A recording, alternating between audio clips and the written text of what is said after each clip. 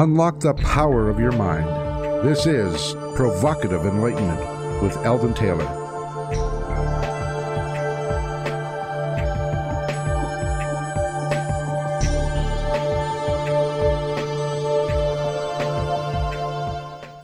Welcome and thank you for joining us today. The next hour is devoted to learning something more.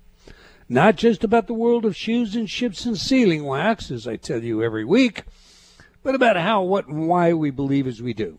A time for the open-minded and a time for those willing to question what they think they know or what they may believe. Those willing to be uncertain for an hour. And as my pretty princess says, she's always ready to be uncertain. I'm Eldon Taylor, and this is Provocative Enlightenment.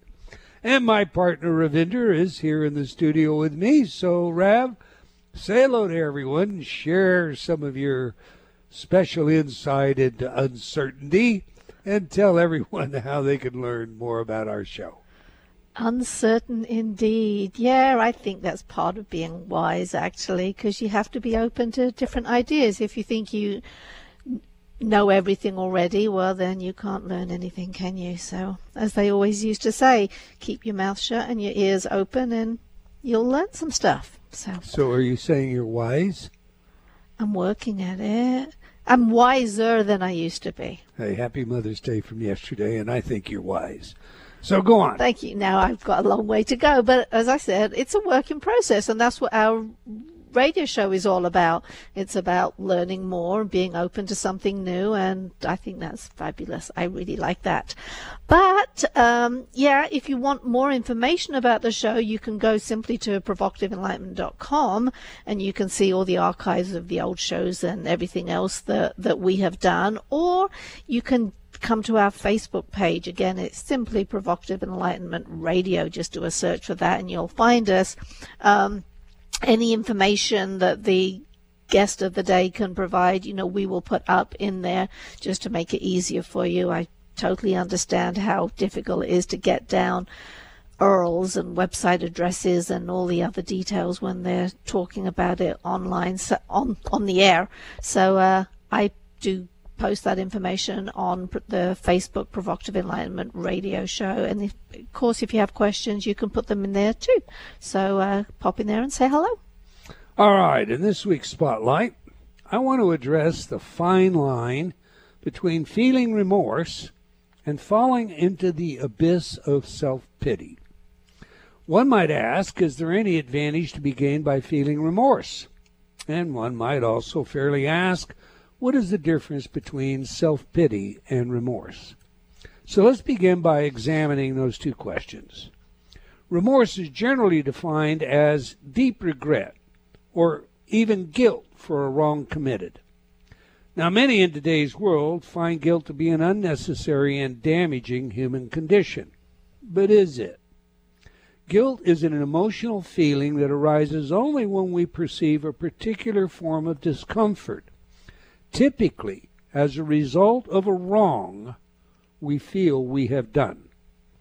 It is somewhat analogous to pain, a feeling we perceive as the result of a different form of discomfort. Pain is itself a signal informing us of important information critical to our health and well-being. Guilt is much the same. It informs us of our desire to be happier with ourselves and therefore our sense of well-being.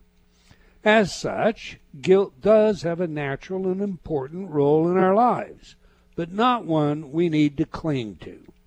That said, if we repeat behavior that we are ashamed of, we are likely to feel guilt again, just as placing our hand a second time on a hot burner will give rise to physical pain. And is this not a good thing? Do any of us truly wish to become so desensitized that we are desensitized to wrongs? Therefore, remorse arises as a result of actions we feel that betray the person we want to be. When we feel remorseful, it is because we failed ourselves. Now, to be sure, the form of guilt I'm addressing is of our own personal failings and not the guilt others might want to foist upon us. Now here's where poor pitiful me can destroy the benefit gained from remorse.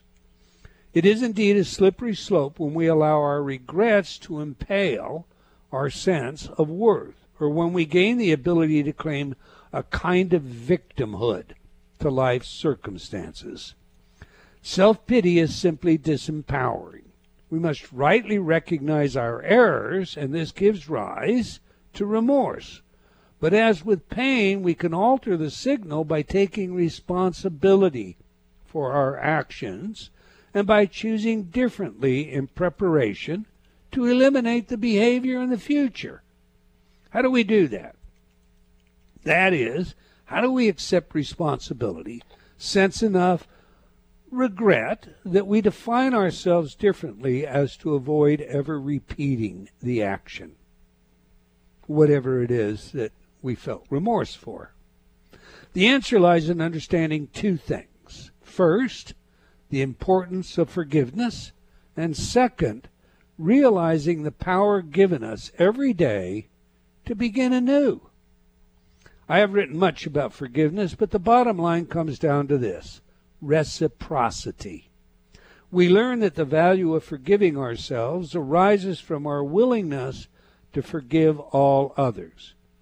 When we find forgiveness in our heart for others, we obtain the capacity to extend it to ourselves.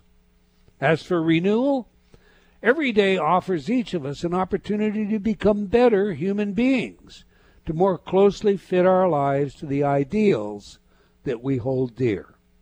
Whether we decide to do this every day or not matters little to whether or not another day comes. In other words, if today is Tuesday, tomorrow will be Wednesday, regardless of your decision to be a better person, to climb higher on your ladder of self-actualization, or to improve your opinion of who you are based on what you do. Given this understanding, a person may begin to ask themselves, as I do, how high is up? How good is good? When you ask this of yourself, if you're at all like me, you'll find many opportunities to improve, to give more, to help more, etc. Those are my thoughts. What are yours, Ravinder? I think that's a great piece that you just went through. There are things in there that I have worked on all my life. I decided when I was pretty young that I wouldn't have regrets. And that isn't to say that I don't feel bad over certain things I've done, but I think the important bit is to learn from it and to move forward. So yeah, I've made mistakes in my life. There are things that are painful for me, but if I can turn it into that determination that I won't repeat that mistake again, it becomes pretty strong for me. That it just works for me. I don't believe in beating myself up over stuff. I'm just really determined that I won't repeat stuff again. And then when you go on to how good is good, well, that again is something that I've been thinking about a lot, because the majority of us think that we are good people, but how high is up? And so I often tell myself, what am I not seeing here? What could I do better? How can I be gooder?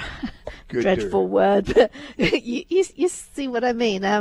I think it's fabulous. I think there's a great deal of food for thought there, and it's something that we can all benefit from. All right.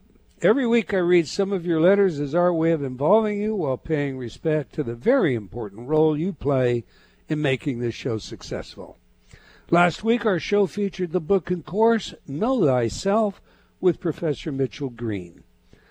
Jonathan wrote, I loved your guest. He was right there with you throughout the show with some wonderful insight. I'm going to enroll in his free Coursera course. I took that course, Jonathan. You're going to love it. May wrote, I love Coursera, but somehow I missed Professor Green's class. You can count. I'm going to find it now. Richard wrote, you have been having some super shows. I hope so, Richard. Moving on, Scott wrote, your guided meditation, hypnosis MP3s are keeping us sane during this time. Thank you. Anne wrote, "Hey, Eldon, I come from a long line of nature lovers who meditate, and oh my God, I love, love, love your products, and the beautiful messages you send to me are truly works of art. I have a small tribe of some 3,000 people on my list that I will recommend to you." Well, thank you, Ann, and all of you for your comments and letters. Okay, that's all the time we're going to take for letters today, but we do love your feedback, so please keep it coming. You can opine by sending me an email at eldon@eldontaylor.com. That's ELDON at eldontaylor.com, or by joining me on Facebook at Dr. Eldon Taylor. We do sincerely appreciate your comments and suggestions. Now to today's show, How to Suffer with William Arntz. So let me tell you a little about William. William Arntz is a physicist, software entrepreneur, filmmaker, and author. He wrote simulators for the early Star Wars program, created software that the Fortune 500 world runs on, and created the What the Bleep Do We Know movie and books. Author Lynn McTaggart said this about William's new book, How to Suffer, quote, "As hilarious, irreverent, and wise a book on how we make ourselves suffer as you're ever going to read." And it is precisely that. It lives up to Lynn's definition. Okay, on that, let's get our guest in here. Welcome to Provocative Enlightenment, Mr. William Arntz. Well, thank you for having me here. Good to be here. We like to know three things on this show, Will. Who is the messenger? What is the message? And, of course, how do we use that? So to begin, what are you passionate about and why? Well, what I am passionate about, and this changes. Right now, I am passionate about this book that I wrote, much to my surprise that I wrote it, and really, having people become more aware of the suffering that they all go through and what it does to their life, and it is really something we all have and we all need to deal with. So that's passionate. One thing I'm passionate about, and right now I'm also passionate about what's going on in our world. And obviously our world has been turned upside down, topsy-turvy. It's bringing so many things to the surface that have been lurking about forever. And so, the becoming aware of that, and anything that, I can do to help people out from stuff that I've learned, I'd like to do. So that's what I'm passionate about. I've been pretty focused for the last couple of months in social networking on just humor, just share some humor. Because as you point out, with COVID, it's, there are a lot of things that have been festering underneath that now you've stopped the waters from flowing or raising to the top.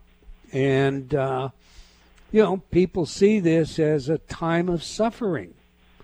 Do you see it that same way, or what's your interpretation on it? Well, my interpretation is that I was on an interview yesterday, and I said I think materialism has been giving its walking papers. And what I mean by that is, the society that we've been in, we've been on this jag of more, more, bigger, better, and just being busy all the time, something going on, more, and we basically got the brakes slammed on that. And so as a society, everyone is suddenly like, whoa, all the habits that we have that sort of people base their life around are suddenly, most of them have been taken away. So, you go on a spiritual retreat in order to transform and learn stuff, and in a retreat, you retreat from your life in order to get a better view. Well, basically humanity has just been put in a retreat. And as you know from being in a retreat, part of it is, like you mentioned, stuff comes to the surface. Things that you've been ignoring or pretending weren't there, or distracting with activity or drugs or whatever. All that stuff now comes to the surface. So yes, it's a time of suffering because that's what that happens. And And I was listening to what you said earlier about guilt, and I agree with all that, that, the guilt is a form, of course, of suffering, but it used properly leads you to evolve and to become better. And so I think we have an opportunity right now, individually and as a society, to evolve and get better, but it's not going to be easy. That's for sure. No kidding. America 2.0 is going to be a different world. This may seem like a simple and even silly question, Will, but given that many people fail to recognize that they're suffering and or they have become so addicted to suffering, that and used it, like to gain attention. Given that, please describe what you mean by suffering. In other words, let's get a definition out here, because, we just go back to COVID. Some people might be really concerned about how they're going to feed their children because they've lost their job, didn't have savings, and or used it up, etc. And in a sense, that kind of anticipatory anxiety is pretty, that's real in a sense. And other people, on the other hand, they just, they're bored. They have time on their hands. What they said they always wanted, more time, they now have. And more time with my family, they now have. They're not in the same threatening situation. So I think we need a definition. What do you mean by suffering? Well, it's funny that when you actually get into it, what is suffering? And there's physical suffering. Well, we know that. There's physical pain, but physical pain doesn't necessarily go into suffering. Some people are in physical pain, and world-class athletes are in pain all the time, and pain that you or I would be moaning about, that's just part of what they do. So, but suffering is an internal state. It's something internal, and it can be caused by something physical, something emotional, something mental, something spiritual, but it is a profound sense of disquiet or happiness that affects one very deeply. And it really seems to get to the very internal part of who someone is. When you say, I'm suffering, you say, okay, who is it that's suffering? What is it in you that is suffering? The example you gave of someone who can't go to work, they have no income, they have a family to feed that they, obviously care about. That's yeah. If that happened to me, I would be suffering. And so when you ask people, who say, what is it in you that is suffering, to go inside and feel it, to sense it. For everyone, on the one hand, it's different, but then again, for humanity, it's what we all share. We all have our moments of suffering. The thing that I realized in writing the book, and in myself in the process of doing so, is we kind of rarely deal with it directly. People either go to blame. They blame something. You were talking about that earlier. You go to blame, or they go into victimhood, or they turn to distractions or drugs or whatever to avoid it. But the actual suffering is a very quiet internal state that we all run into. According to Buddha, life is suffering. So it's kind of hard to put your finger exactly on it. Okay, but everyone can. That triggers in my mind, you use a quote in your book that I'm familiar with and that I think is, particularly relevant to your comments just now. So I'm going to jump a bit ahead. What do you mean by suffer valiantly? Suffer valiantly. I think that was the quote from Shakespeare, right? That's correct. Yeah.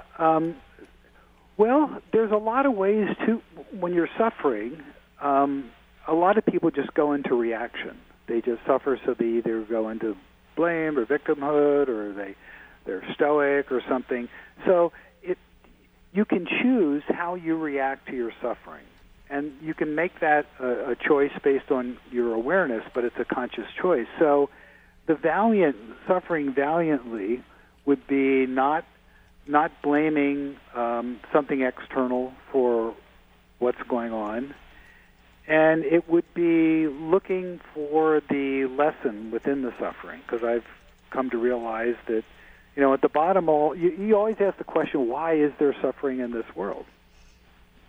And it appears that it is there to goad us on to evolving. And so when you suffer valiantly, instead of blaming someone or something else, you say, okay, there's something here that I have to learn. It's painful. And, being valiant is something that with you can stand the pain to do something greater. In this case, for the individual, that something greater would be taking the lesson that is there to learn and going with it.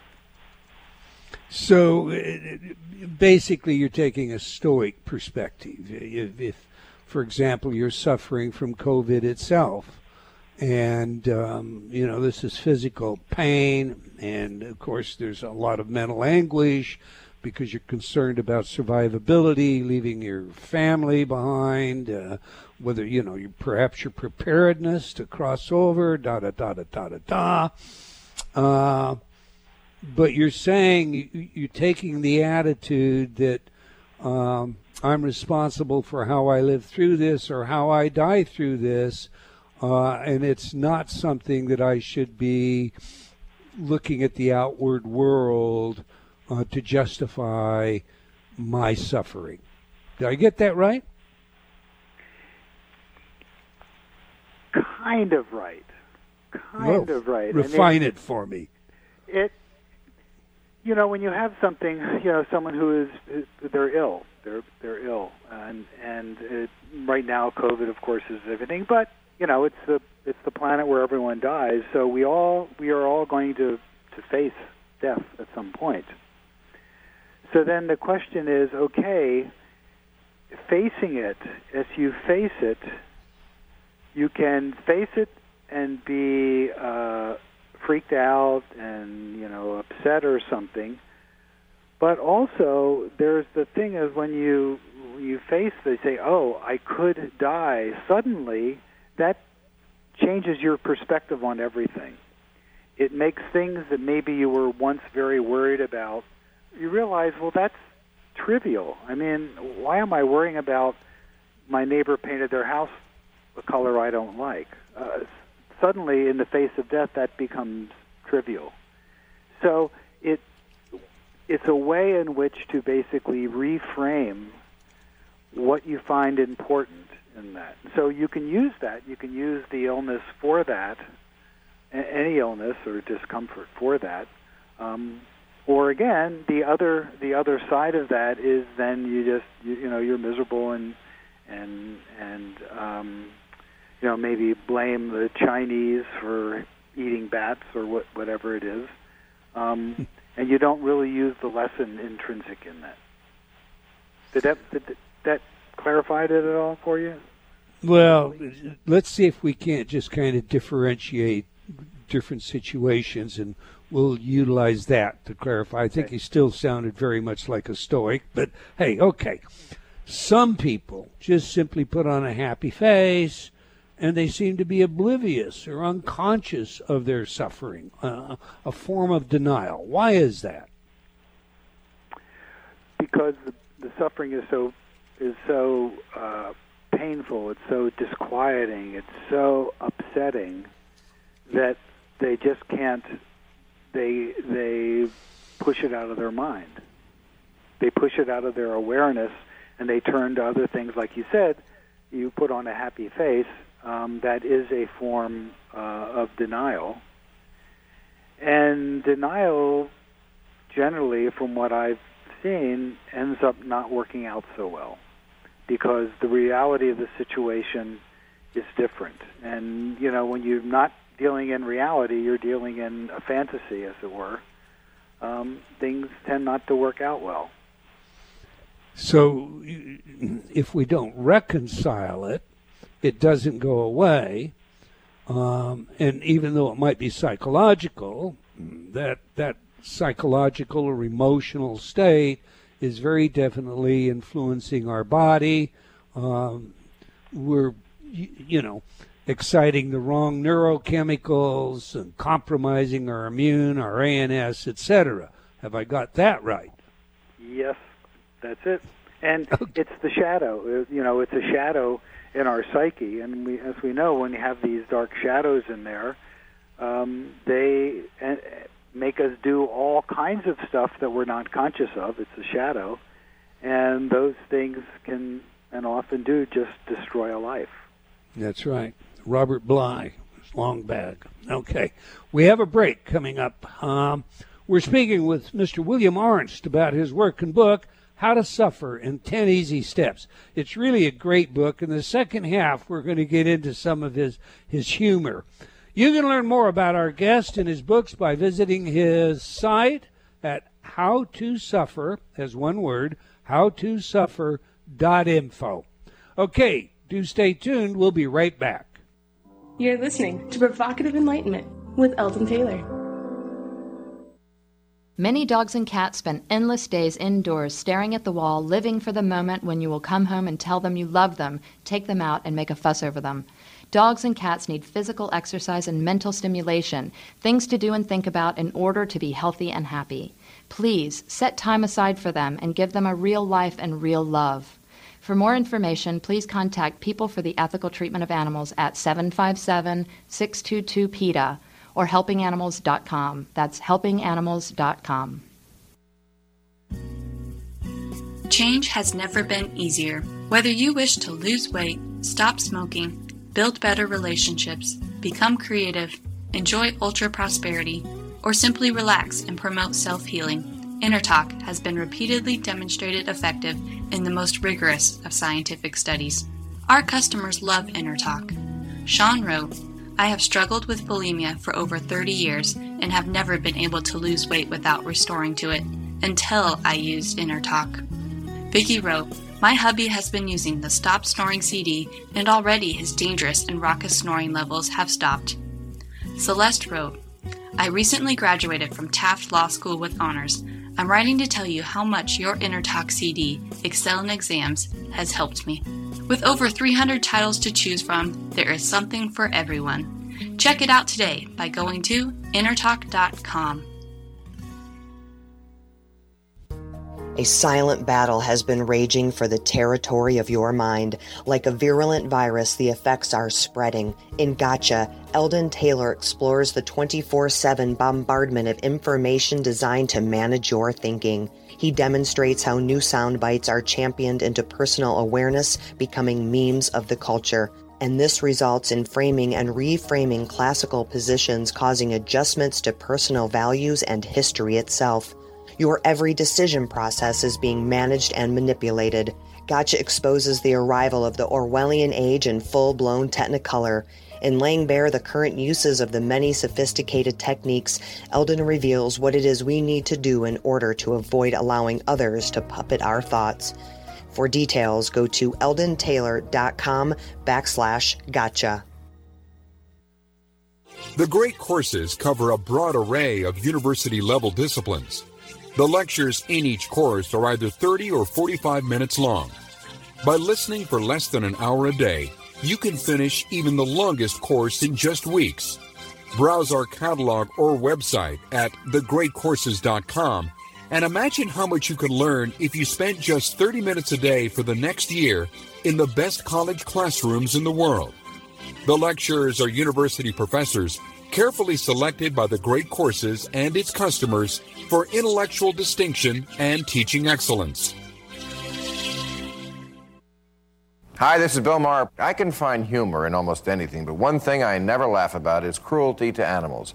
If you don't get the joke either, write People for the Ethical Treatment of Animals, 501 Front Street, Norfolk, Virginia, 23510. New scientific research has repeatedly demonstrated that the power of your mind can do wonderful things if you believe in yourself. Indeed, it can literally change the brain, increasing cognitive abilities, rewiring connections, and even adding gray matter. And all you have to do is invest a little time in tuning your mind. The perfect toolkit for just that is the patented and proven effective Inner Talk technology. Inner Talk changes the way you talk to yourself, and that changes everything. For when you truly believe in yourself and your own abilities, magic happens.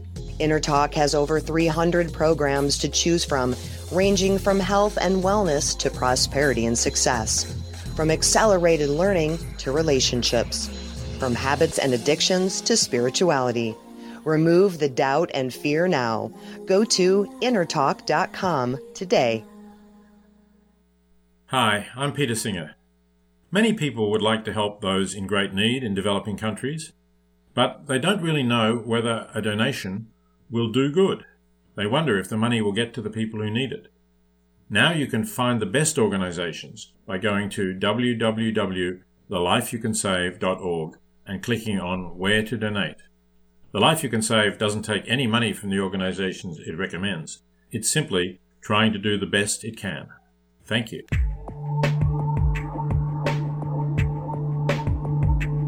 Unlock the power of your mind. This is Provocative Enlightenment with Eldon Taylor.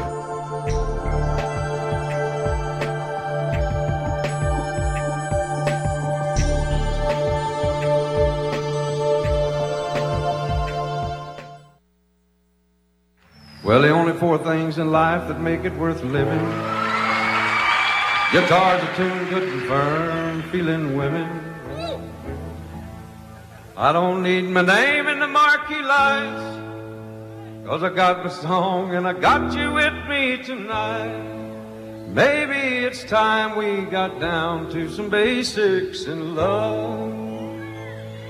Let's go to Lukenbach, Texas, Waylon, Willie, and the boys. This successful life we're living's got us feuding like the Hatfields and the boys.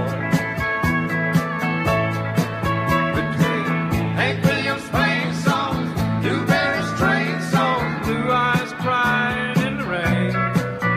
Out of Lukenbach, Texas, there ain't nobody feeling no pain.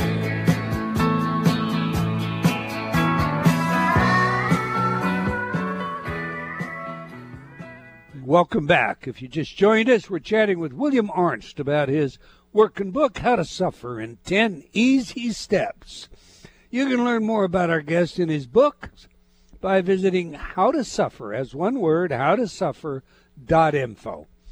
Okay, every week we ask our guests for their favorite music that has some real meaning to them.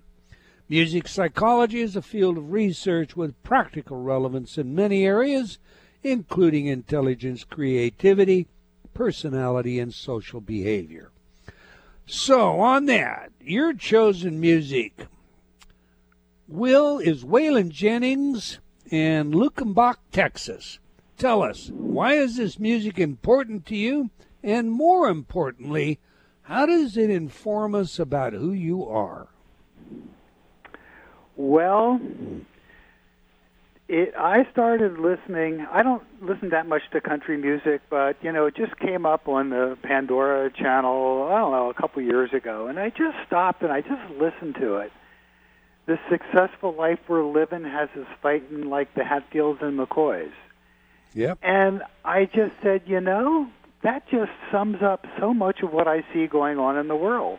That everyone is so into being successful and so running around and so pushed to that, and they said, let's get back to the basics of love. And so that because of that, people would just do, and couples are fighting, and they're fighting with their kids, and there's just so much in this drive to, I mentioned that earlier, get more and more and more, and that just sums it up for me, and it's particularly now when basically, like I said, the society, the world has been kind of has been sent to Lukenbach, Texas, and to rediscover what's really important. I mean, I heard Governor Cuomo on the news a few weeks ago saying, I had a conversation with my daughter, a 2-hour conversation.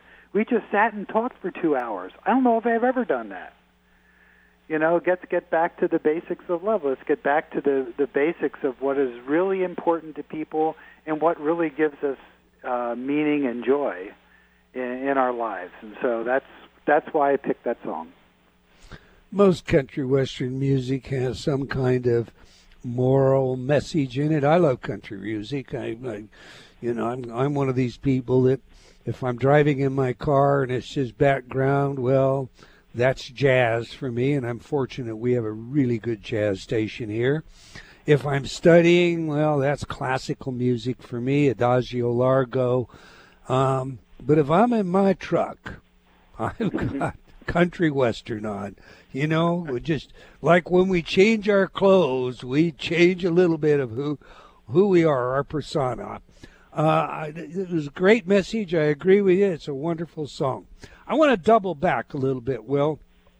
Before the break, we're talking about denial. And, denial is a coping strategy. Sometimes those coping strategies can be healthy, though, and I didn't want to leave it with where we had. So let's take a little bit of a different example. Loss of a loved one. It's a grieving process that is definitely suffering. Sometimes, would you agree that it's okay to put it out of your mind as a part of the coping method to get some distance before I really integrate it? Absolutely. And in fact, the second half of my book, the first half, it talks about the 10 easy steps to suffer, the idea like blame and whatnot. That's obviously you do the opposite. But the second half of the book I say the 6 slippery steps to end suffering. And the reason they're slippery is because you have to employ wisdom to decide when to do it, when to surrender to something, when not to. So the denial is actually one of those slippery steps. You're absolutely right.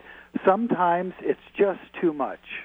It's just too much to deal with it and look at it, and you just need to take a break. And that's really why the wisdom, when to do it and when not to do it. I mean, another country western song comes to mind: know when to hold 'em, know when to fold 'em. Yep. That's Kenny Rogers. Yeah, and that's to know when it's just too much. You just can't deal with the loss of a loved one, and so just go to a movie.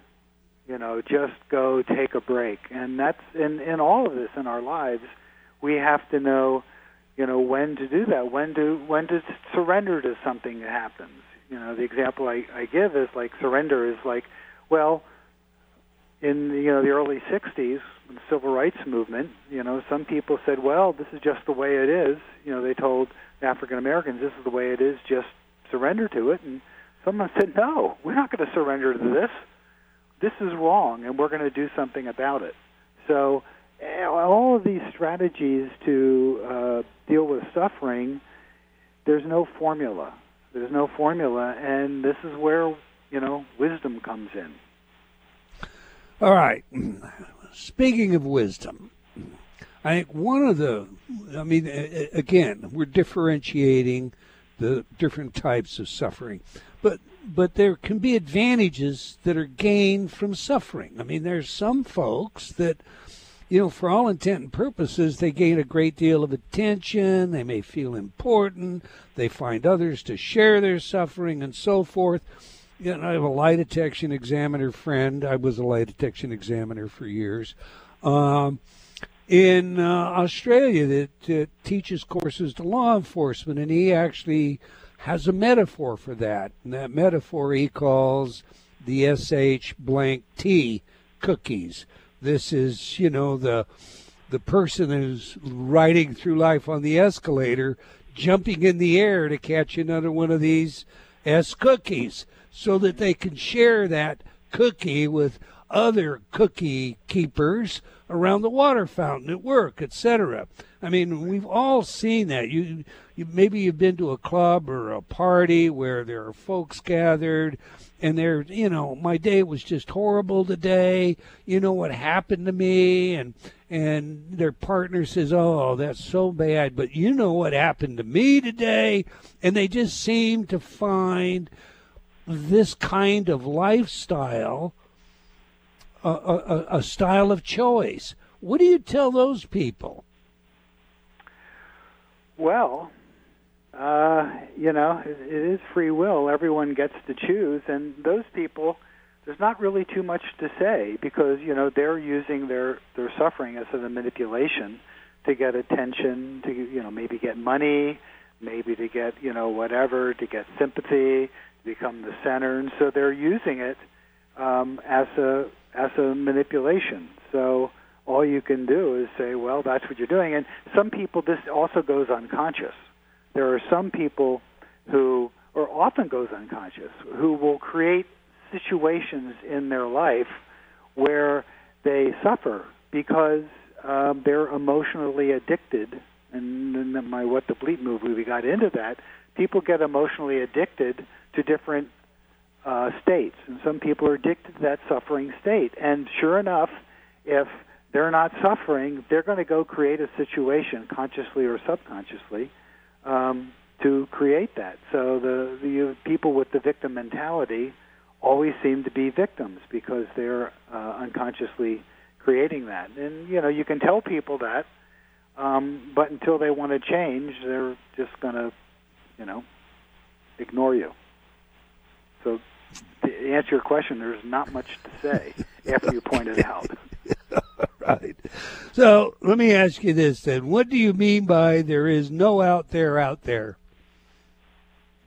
There is no out there out there. That was a famous, when I interviewed Fred Allen Wolf, that's what he kept saying. There's no out there, meaning that, in the end, all of our perceptions, we think we're looking out there and we're perceiving things and hearing things, and our senses tell us all this stuff. But all that is just being interpreted in our brain. And really, we're all just responding to those stimuli internally, and our responses are all internally. So that's what I mean by that, is that in the end, it all comes back to us internally. Or,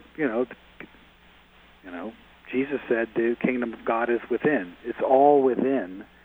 We're just distracted by, and this is one of the, common themes of spiritual literature, we're just all abstracted by the Maya, by the dance out of the world, but the real dance is happening internally. Interesting. All right, let's just go straight into your book. When I read your book and I think about your book, there's a question that kind of comes to my mind, and it's one I know you've been asked. Is your book a satire or a roast of self-help books? Yes and no. It starts off as a roast. There's a story I tell about how my wife and I actually came up with this, joking about that someone needs to write a self-help book. So it really started as a roast of the self-help books, and I started writing it just to send to some of my friends who are self-help authors because I thought they'd get a kind of a kick out of it. But as I started writing it, I started to realize, oh my God, this whole subject, it really is the gorilla in the room. It really is something that people generally don't deal with directly. They deal with it indirectly most of the time. And as I kept writing more and more, I started getting more into the various philosophies that were around it. I also used it as an opportunity for humor and satire because that was certainly there. And by the time I'm halfway through the book, I realize, okay, we've had enough fun with this, with the satire part of it. Hopefully we've learned some things looking at ourselves and the foibles we do.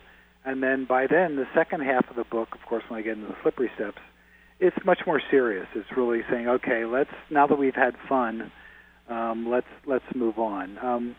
I wanted to keep the satire part of it because it's like when you make a movie, if the character is going through boredom, you don't want your audience to be bored. That's bad.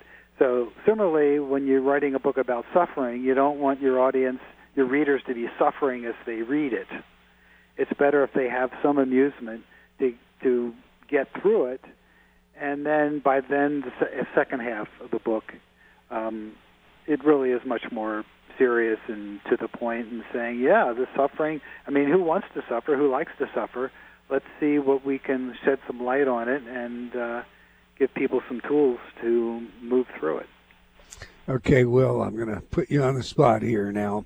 For our audience out there, give us an example or two of the roast of self-help books.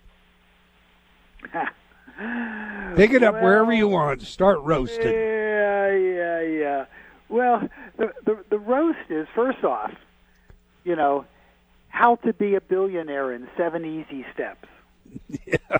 Come on, everyone. I know some billionaires. If you say, "Hey, it was easy, right?" They just look at you and laugh. Come on. How to find your perfect love in 4 easy steps. It's kind of this thing where they're promising the world and saying it's going to be easy, and it ain't easy. Generally, to achieve great things, to transform, to do whatever, it's not easy. So that's part of it, and that's part of why I said the 10 easy steps. Now, I say that of all the 10 easy steps, mine's the only one that actually delivers on the promise, because no one wants to suffer, yet everyone does, so therefore it must be easy.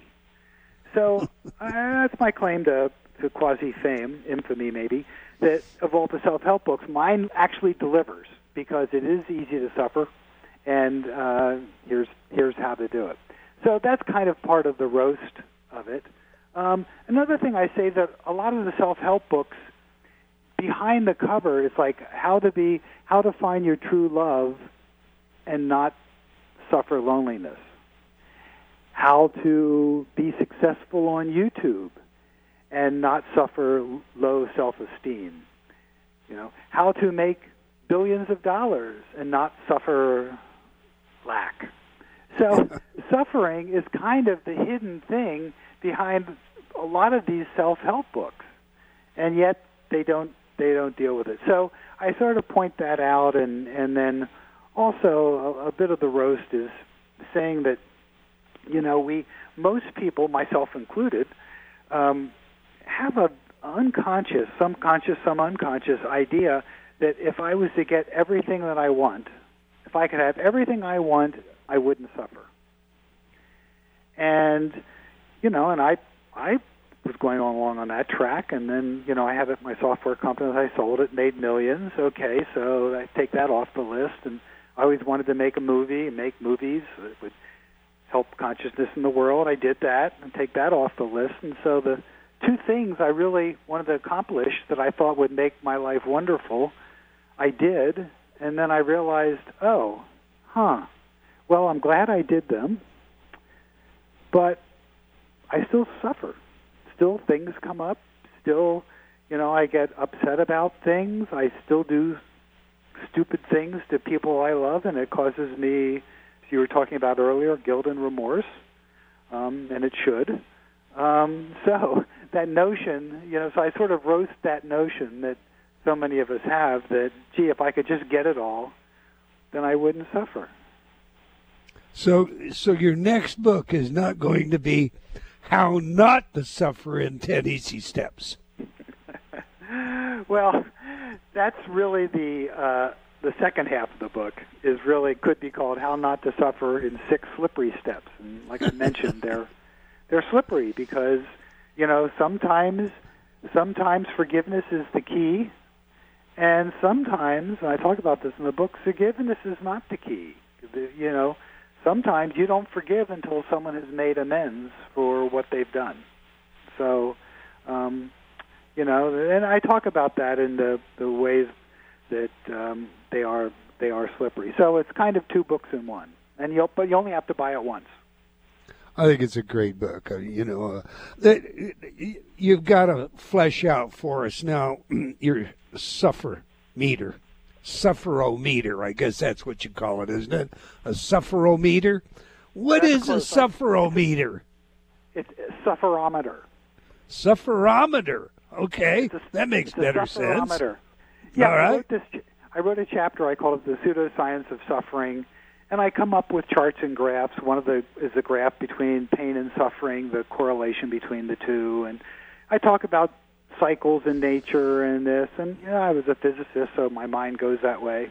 So at the end of the chapter, I say, well, any science, even a pseudoscience, needs some metric in order to gauge what you're talking about. And so here is my gauge of this, the sufferometer.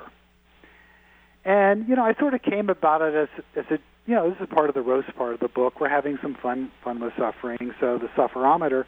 And the sufferometer, there's a dial on it between 0 and 100. And the idea is that you set the dial to how much you're suffering. So I come up with this thing, and I think it's kind of funny and everything. And then I decide to make one just for fun. I have instructions on how to make one, a little home arts and crafts project. So I make one and put it up on the refrigerator. And then I say, well, let me just start doing this. Start doing this every morning or every afternoon. I'm going to say how much I'm suffering between 1 and 100. Right. The funny thing was, I start noticing, oh my God, this is really something. First off, to be able to put it between 1 and 100, it wasn't as easy as I thought it would be. First off. Secondly, I noticed that I would put it at like 65. And then I'd say, well, yeah, I'm suffering about this. And then I'd look at that and say, that's not really worth a 65. Why am I suffering about this? This is just stupid. And I would just let it go, and I'd have to move it down to 30. And I started noticing that actually, again, I talk about bringing it to awareness, that by actually having to peg where you are, how much you're suffering, it was really useful. And then my wife said, oh, well, maybe I should have one. So we made one for her. We put it on the refrigerator. And now we joke. We know, if you come into the kitchen and you see your spouse's sufferometer up at about 95, to tread lightly. If it's down to 2, then it's time to bring up that stuff. Honey, I think I want to get a new sports car, honey. I think now's that sort of thing. So we had some fun with it, but the sufferometer ended up being an actually good tool. And part of the thing I also really like in the book, some suffering that we go through is habitual. We have a neural nets laid down. We'll just fall into these patterns of suffering, and that basically by saying, oh, I'm really feeling bad about this particular business deal I'm trying to do, but it's not that big a deal. So it was just again a valuable tool to bring awareness to the whole process. Yeah, I think it's a great tool. A great tool, by the way. We're running short of time, but I've got to ask you, what on earth is techno-suffering? Techno-suffering. Yeah, so, we humans have created all this technology to make our life better, and of course, because of it, everyone's working more and more and more. It turns out that your average peasant in the Middle Ages had more free time than your average white-collar worker does today. Mm-hmm. And so we're all hooked up to these phones and the computers. Techno-suffering is when the technology just drives you crazy. Like an example is, okay, I got to go somewhere, and I'm going to put in my Google Maps. It's going to take me somewhere. Go to bring up Google Maps. Oh, wait a minute, my phone upgraded last night automatically, so I can't access it. So okay, let me pull that up. Oh, now my old app won't work on the new app because because there's a new OS going. So let me go bring down the new app. Oh, I can't do the new app because, and this one thing triggers, and we've all gone through this with this technology where it gets so complicated and so frustrating. It's like, God, I just want to see what my calendar is today so I can do something, and you can't get to it because now your internet's down. So techno-suffering is all of this craziness that all the technology we've developed to make our life better has turned its head and is now just driving us all has us upside down. Yeah, I've got to cut you off, sir. I'm sorry. It is a great read, a great book. I suggest you all get out and get it. I want to thank you for your book and your work, Will, and for your willingness to share it with us. We've come to the end of another episode of Provocative Enlightenment. I want to thank all of you for joining us today. I hope you enjoyed our show and will join us again next week, same time, same place. And do tell your friends. Okay, until next time, wherever you are in the world, remember, believing in yourself always matters.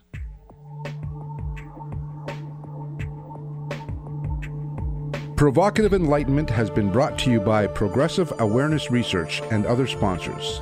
Provocative Enlightenment is a syndicated show and appears on other networks. For a schedule of show times, visit provocativeenlightenment.com.